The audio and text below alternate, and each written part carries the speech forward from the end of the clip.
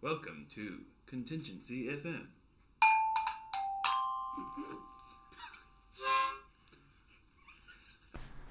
So, today, should we just go around and see who's in the room? Hello, it's Matt. Hi, Matt. Hi Philip. You're a natural on Thank you. You know, it's a gift. And then on Matt's left, Dr. White, it's Matthew. well, that's confusing. You can't say my name as your own. So it's Dr. Matthew Nichols. And Jussie. And Jussie. Cool, right. And so, today we're actually going to have a bit more of a serious discussion as a group around dealing with death and dying. We're going to chat a bit about some of our first experiences with this, about what things make dealing with death and dying harder, and what happens when you can't do anything about a situation, and also about when sort of those lines between your personal and professional experience start to blur. So we're not going to have as many jokes a day in this one, although we have got a small treat at the end, a musical experience that we have all enjoyed earlier today. But as I say, we'll be a little bit more serious today. So, I guess first question then is, what was the first time you experienced death and dying, Matt? Yeah, so for me, the first kind of patient who I had who died was actually my first kind of set of shifts. So I started on call for care of the elderly on nights, and kind of on my first night, it was kind of like before I started, it was a shadowing kind of shift, and we went to see a patient who was very sick and they were septic, and we kind of did everything we're meant to do by the textbook, start the sepsis 6, and seemed fine. Then the next night I went back and the patient was more unwell, and again did everything we could as we kind of should have done. And then the next night after that I went back and they deteriorated quite dramatically, and there'd been kind of discussions during the day, DNAR had been put in place, but there wasn't really a clear escalation plan. There was still, let's just see how they are tomorrow kind of attitude. But it became quite clear, maybe not to me first of all, I think it became clear to the nurse and staff first, because they're a lot more experienced in this kind of situation, that this patient was kind of definitely approaching the end of their life, and they were kind of relatively imminently dying.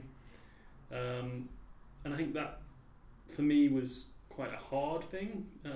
Obviously we go into medical school and it's all about how we're going to save lives, make a difference, and then for one of my first patients, me to have done everything as I should, and actually to see that they weren't getting better, and that what we'd done hadn't really made a difference, and that they were going to die anyway.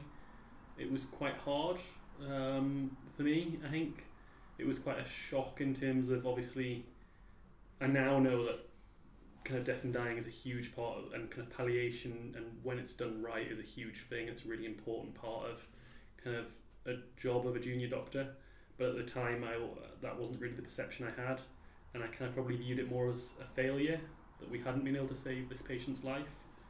So yeah. Did you feel like a failure in that?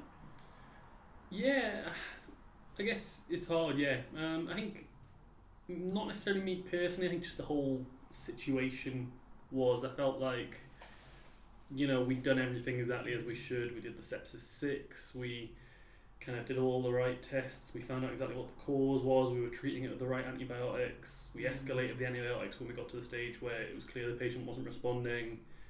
But then the fact that still didn't really make a difference, and I think that's one thing to realise, that we're not going to be able to save every patient.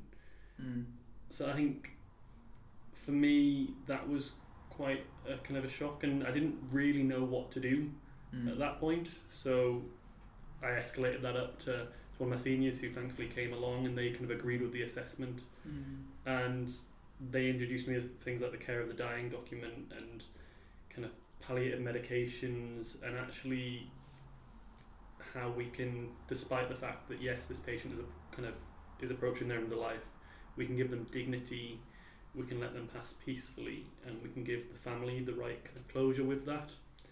And even though I didn't really have a clue what I was doing that night, just by getting the right person in, the right senior at the time, it was able to, that the family arrived and got to spend some time with the patient before they died. The patient had the right medication so they were comfortable when they passed.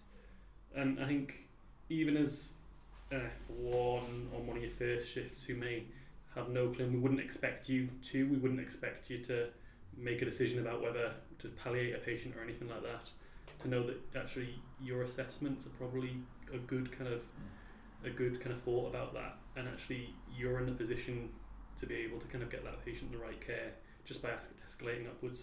I was going to say, who made the decision that you were going to switch focus of treatment? Because certainly some of my first experiences was that I'd have a patient who was unwell and I didn't really know what else we could be doing for them, and then someone else with like an SHO or a reg would come along and go, yeah, I think they're dying, and then they would make that decision, and then progressively throughout F1 and then into F2 I kind of became a bit more comfortable making that decision myself. So like, was it the reg that came along, or?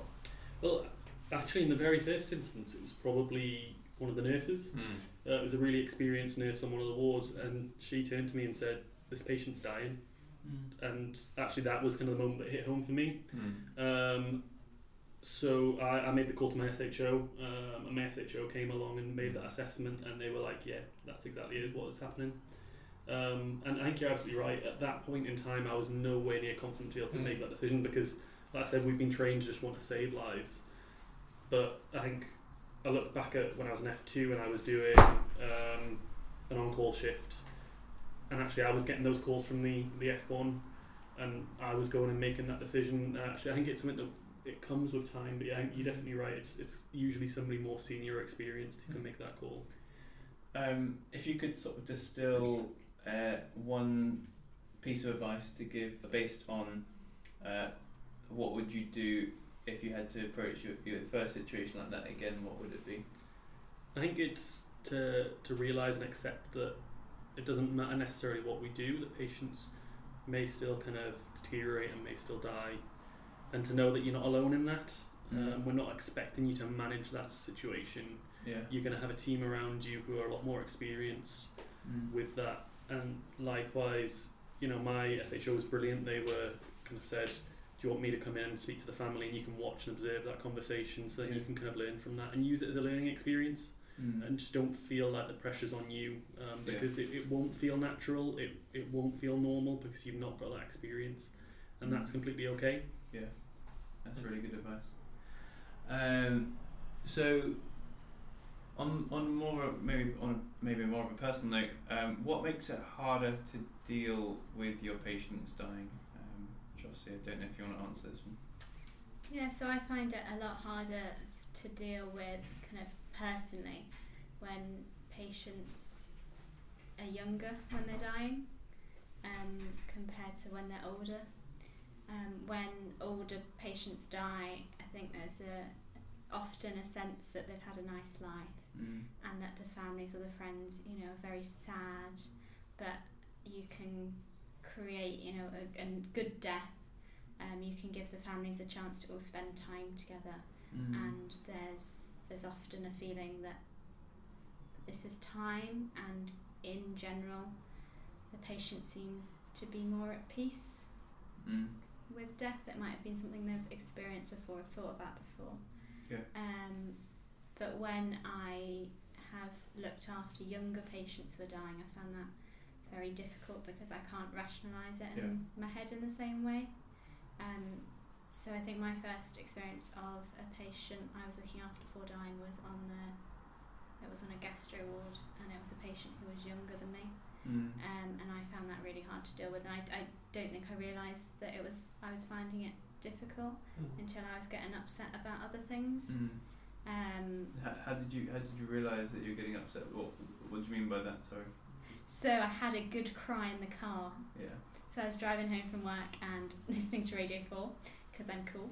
And there was like a radio documentary about a tragedy that had happened about 50 years ago, and all of a sudden I was like sobbing on the spine road, and I was like, I don't normally find the radio this sad, and then I realised actually I was sad about work, and I wasn't sad about, really I mean the tragedy was yeah. very sad, Yeah. but I was, reacting to what had happened earlier that day rather than what was happening now. Yeah. Sorry to interrupt, that's really insightful there, I think. Just sort of to be very, in terms of able to be that reflective, to recognise almost there's like symptoms of what was going on. Yeah, and I think for me, it's about being okay with being sad. I don't mind having a cry about my patients. As long as it's not impacting on my ability to cope, I'm fine with, finding things sad and finding things difficult. We were actually just having a chat in the staff room before, weren't we, about sort of how some of us have been told by SHOs, you just got to deal with it and sort of man up, essentially, which will varying degrees of scoffing at. And some of my friends who went from uni but who went off to do F1 in different places, they definitely all felt like they were failing as doctors because they were finding things sad and difficult, and felt like they were being unprofessional in finding things sad. But I think that you're still a human, which is fairly obvious, but it's normal and it's right to feel sad about sad situations. I think one of the most powerful discussions with relatives I've ever seen was actually one of the consultants in South Tyneside when speaking to a relative of a patient who was dying, but during the conversation he was sort of weeping, and it was such a powerful discussion, and actually I thought so much more of him after that for having that emotional sort of intelligence, that emotional capacity to sort of really care that much about the patients. So he clearly really cared about this, and it was in that situation it was very appropriate. It wasn't something which was it was like almost a solidarity with the relative, and that might not be appropriate in every situation, but I think a lot of the time it is good to show sort of that emotional real. So I guess same question to you, if we could distill one piece of advice from that, what would it be? It's okay to not be okay. Yeah. And it's okay to find things hard and struggle with them, and either accept that of yourself and let yourself feel sad and then keep going, or if you need to, get help. Turning to you, Matthew, what happens when you can't do anything about a situation? How do you kind of manage that? So I suppose kind of throughout foundation training, dealt with quite a lot of dying patients, and found it actually on the whole some of the most rewarding work I've done. But there's a point in and that was largely because I felt as if we were getting it right. But there's a point towards the end of foundation training where I had a patient die, and it affected me a lot more than I'd anticipated or ever expected. And I think some of the reasons that happened in retrospect is because of stuff that happened in my personal life, stuff that I'd thought I'd dealt with previously, but became apparent clearly hadn't. And that was the first time that's ever happened to me at work, that I've felt something outside of work affect me that much at work, that I felt as if I couldn't do my job anymore. I suppose the approach to it was dealing with the acute thing that was happening at the time as best I could, and then remove myself when I was able to. And I think talking to the on-call consultant that was there at the time, then talking to my clinical and educational supervisors, talked to my family quite a lot about it, And I think came to the realisation actually it's never going to be fine. Like something magical isn't going to happen, and you know I'm always going to be fine with that. But having a knowledge that there's certain situations that I think I need to be more aware of how I'm feeling and discuss it with people. I think the other thing that really stood out to me was actually how supportive the healthcare environment is. I've found the people that I talk to like very, very supportive. So both my clinical and educational supervisors, really useful sounding boards in terms of that, and really kind of understood where I was coming from. Didn't particularly force me to do anything, just were there to talk to me about it. Because the thing that I went through, basically, neither of them had experience of, but there was still no judgment from them. I think the point that Jossie raised was that sometimes you can feel unprofessional when you get upset about things, and I was never made to feel that way at all by them. That's really good. And I think when my friends were feeling kind of like they were being unprofessional, I think it was them putting them on absolutely. themselves rather than anyone making them feel that way. I think what the realisation I've come to, I haven't shared that kind of same feeling, is that actually to be professional you need to have an awareness of your own emotions and how you feel about things. Absolutely. So that you know when you might need help. And I think there was just a blind spot that I made that now I don't have. Yeah, I think people often have the feeling that as doctors we need to be robots and kind of cope with everything without emotion, but actually one of the best skills you can display as a doctor is empathy. And actually to be aware of how somebody's feeling also means you've got to be aware of how you're feeling about that and about using your experience to help guide that. So I think definitely. Can I just come back to something you said? You said about I think we've each mentioned this about sort of getting it right. What, when it comes to death and dying, what does it mean to get it right? For me, it means recognising it. So when a patient's dying, being able to communicate it to the patient or their relatives, if you're able to, still a patient, but if you're not, then the relatives.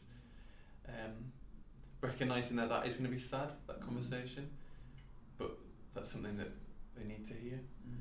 And then being able to switch your focus of care to quality in terms of time that they've got left, being able to spend it in the way that they would have wanted to, so with family that they want to, surrounded by like music or food or drink or whatever it is that they want to be surrounded by.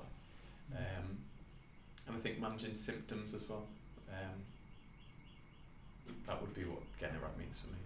Yeah, and sometimes it means exactly what you said, doing what they want to do with the time they have left. So, raising the issue of home if that's possible, and just giving people options, because sometimes people don't realise that doing nothing is an option. Kind of in terms of kind of treating diseases, obviously we still treat symptoms. I think you're right. Sometimes relatives or patients see stopping treatment sometimes as a failure, and sometimes look to us to say actually we're going to stop. I think as well, alongside that, don't be afraid of using the word dying.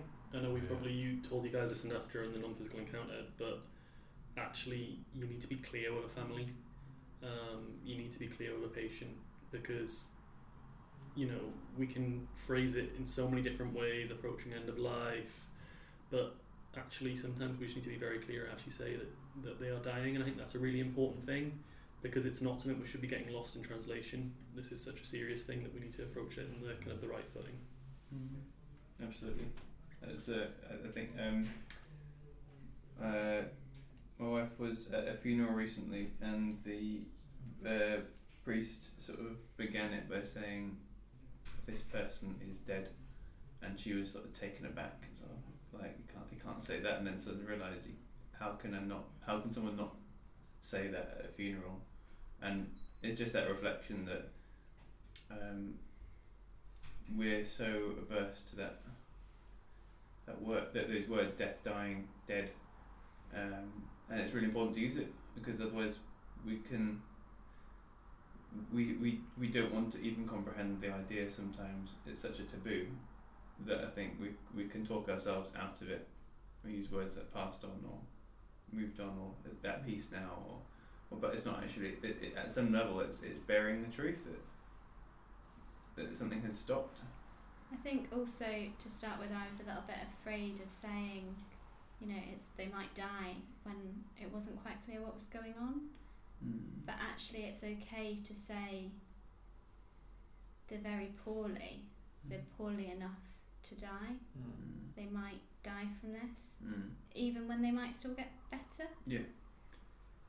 But you don't have to wait until the last minute to recognise it. You can be proactive in your communication and have a discussion around what you imagine might happen. Yeah, and I think don't automatically assume that the relatives are going to react badly to that. Like, I've gone for a chat with a family for a patient who I wanted to palliate, and at the moment I said those words, just relief crossed their faces, and they all just relaxed, and they were like, we've known this for a few days now, and this is just, we know this is what needs to happen. And actually doing that offered them kind of some peace about the situation, as opposed to seeing this kind of tiresome fight which their relative was going through.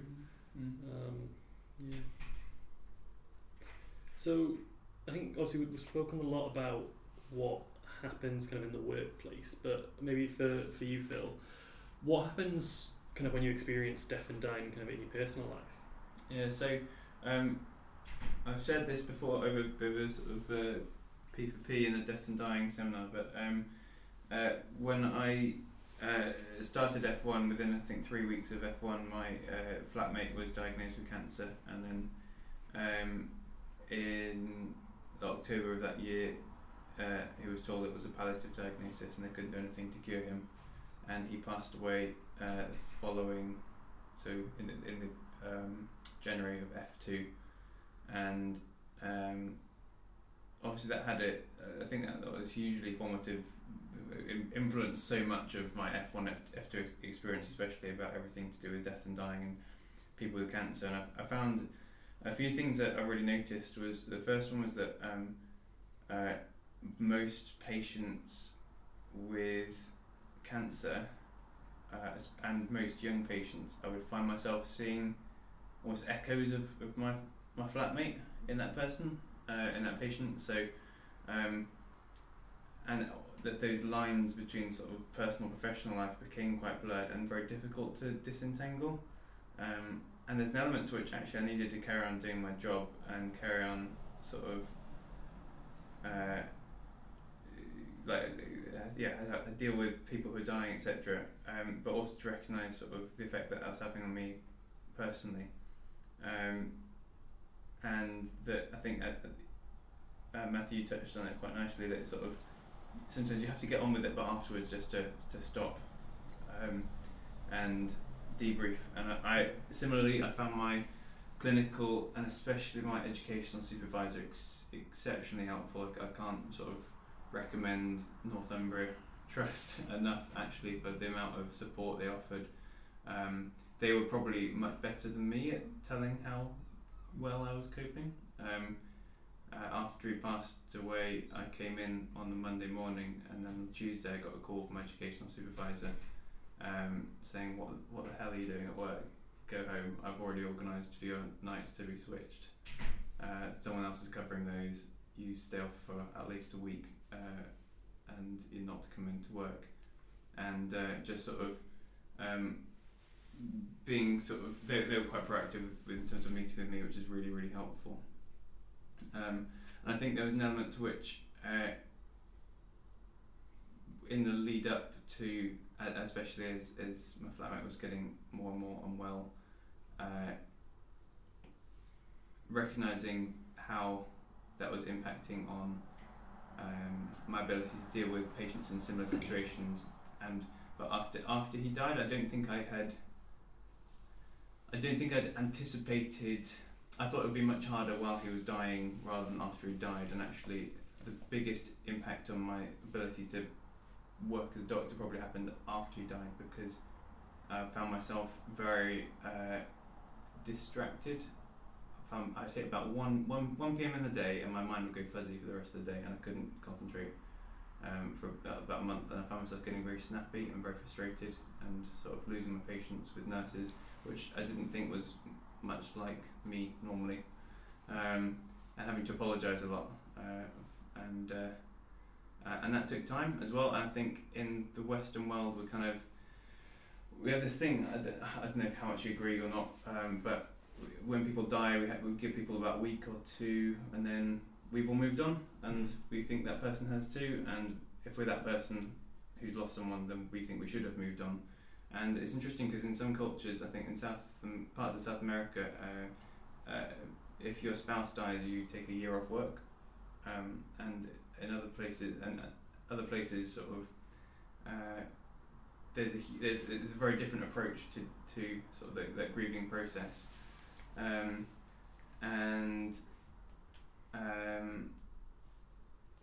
to recognise, I think, that you need to allow yourself time and to recognise different stages of going through that grieving process, and how that impacts on you. And yes, you can still work, but like, it's just as important to recognise your limitations, I think, as it is to be able to come back to work.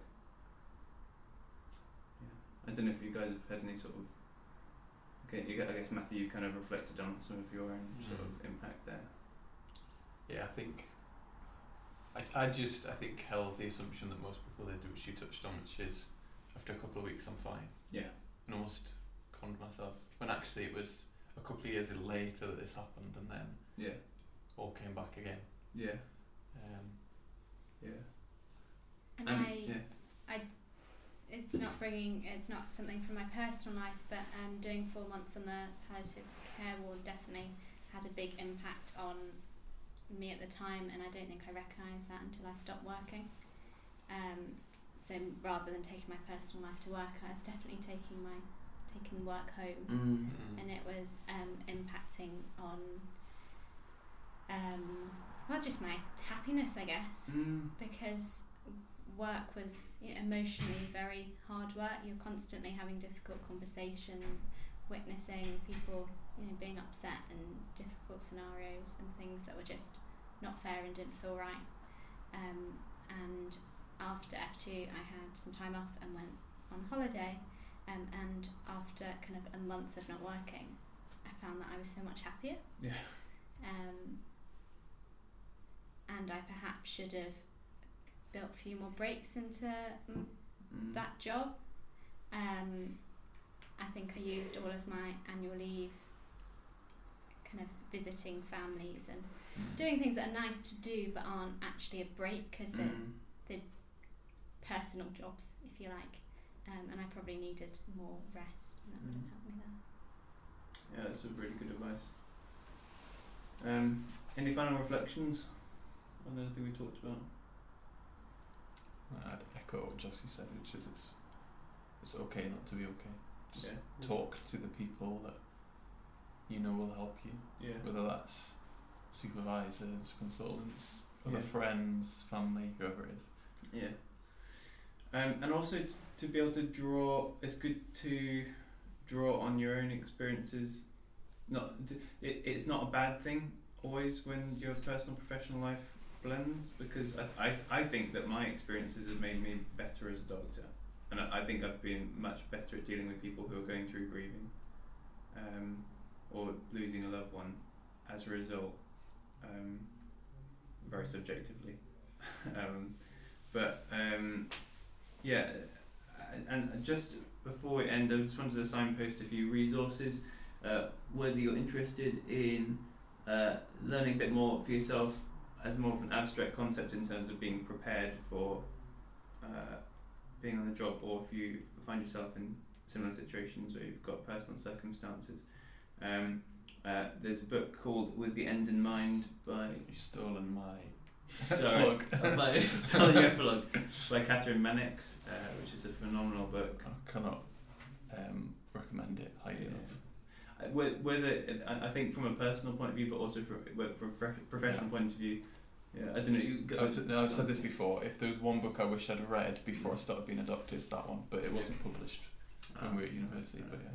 But yeah, do read that even if you haven't experienced death or dying in your own life. There's also a podcast called Griefcast, which I really like, and it's about people talking about personal experiences of death and grief. But they often talk about the information they got from medical professionals, and when we as the medical team got things right and wrong. Yeah. It's very interesting to reflect on. Anything that you would recommend, Matt? No, I'm not going to lie, I do the opposite. I go into my own world and try not to read stuff. Fair enough. Also a website called Cruse, CRUSE, has got some really wonderful resources on, particularly with bereavement, which is good for signposting to patients and families as well. And of course, I think hopefully it's been obvious because we've mentioned it a lot, but talk to your friends, talk to your relatives, and talk to your clinical and special educational supervisors if you find, especially if you think that this might be impacting, even if it's not impacting on you enough to pause work or take a holiday or anything like that. Even if it's just it's come up while treating a patient or something. I think it's important to let people know. And I think just acknowledging when things are difficult on the ward is a big relief to the whole ward team as well.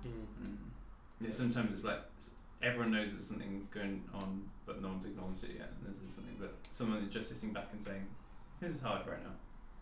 Yeah. Cool. So before we sign off today, we're going to recommend a phenomenal piece of music.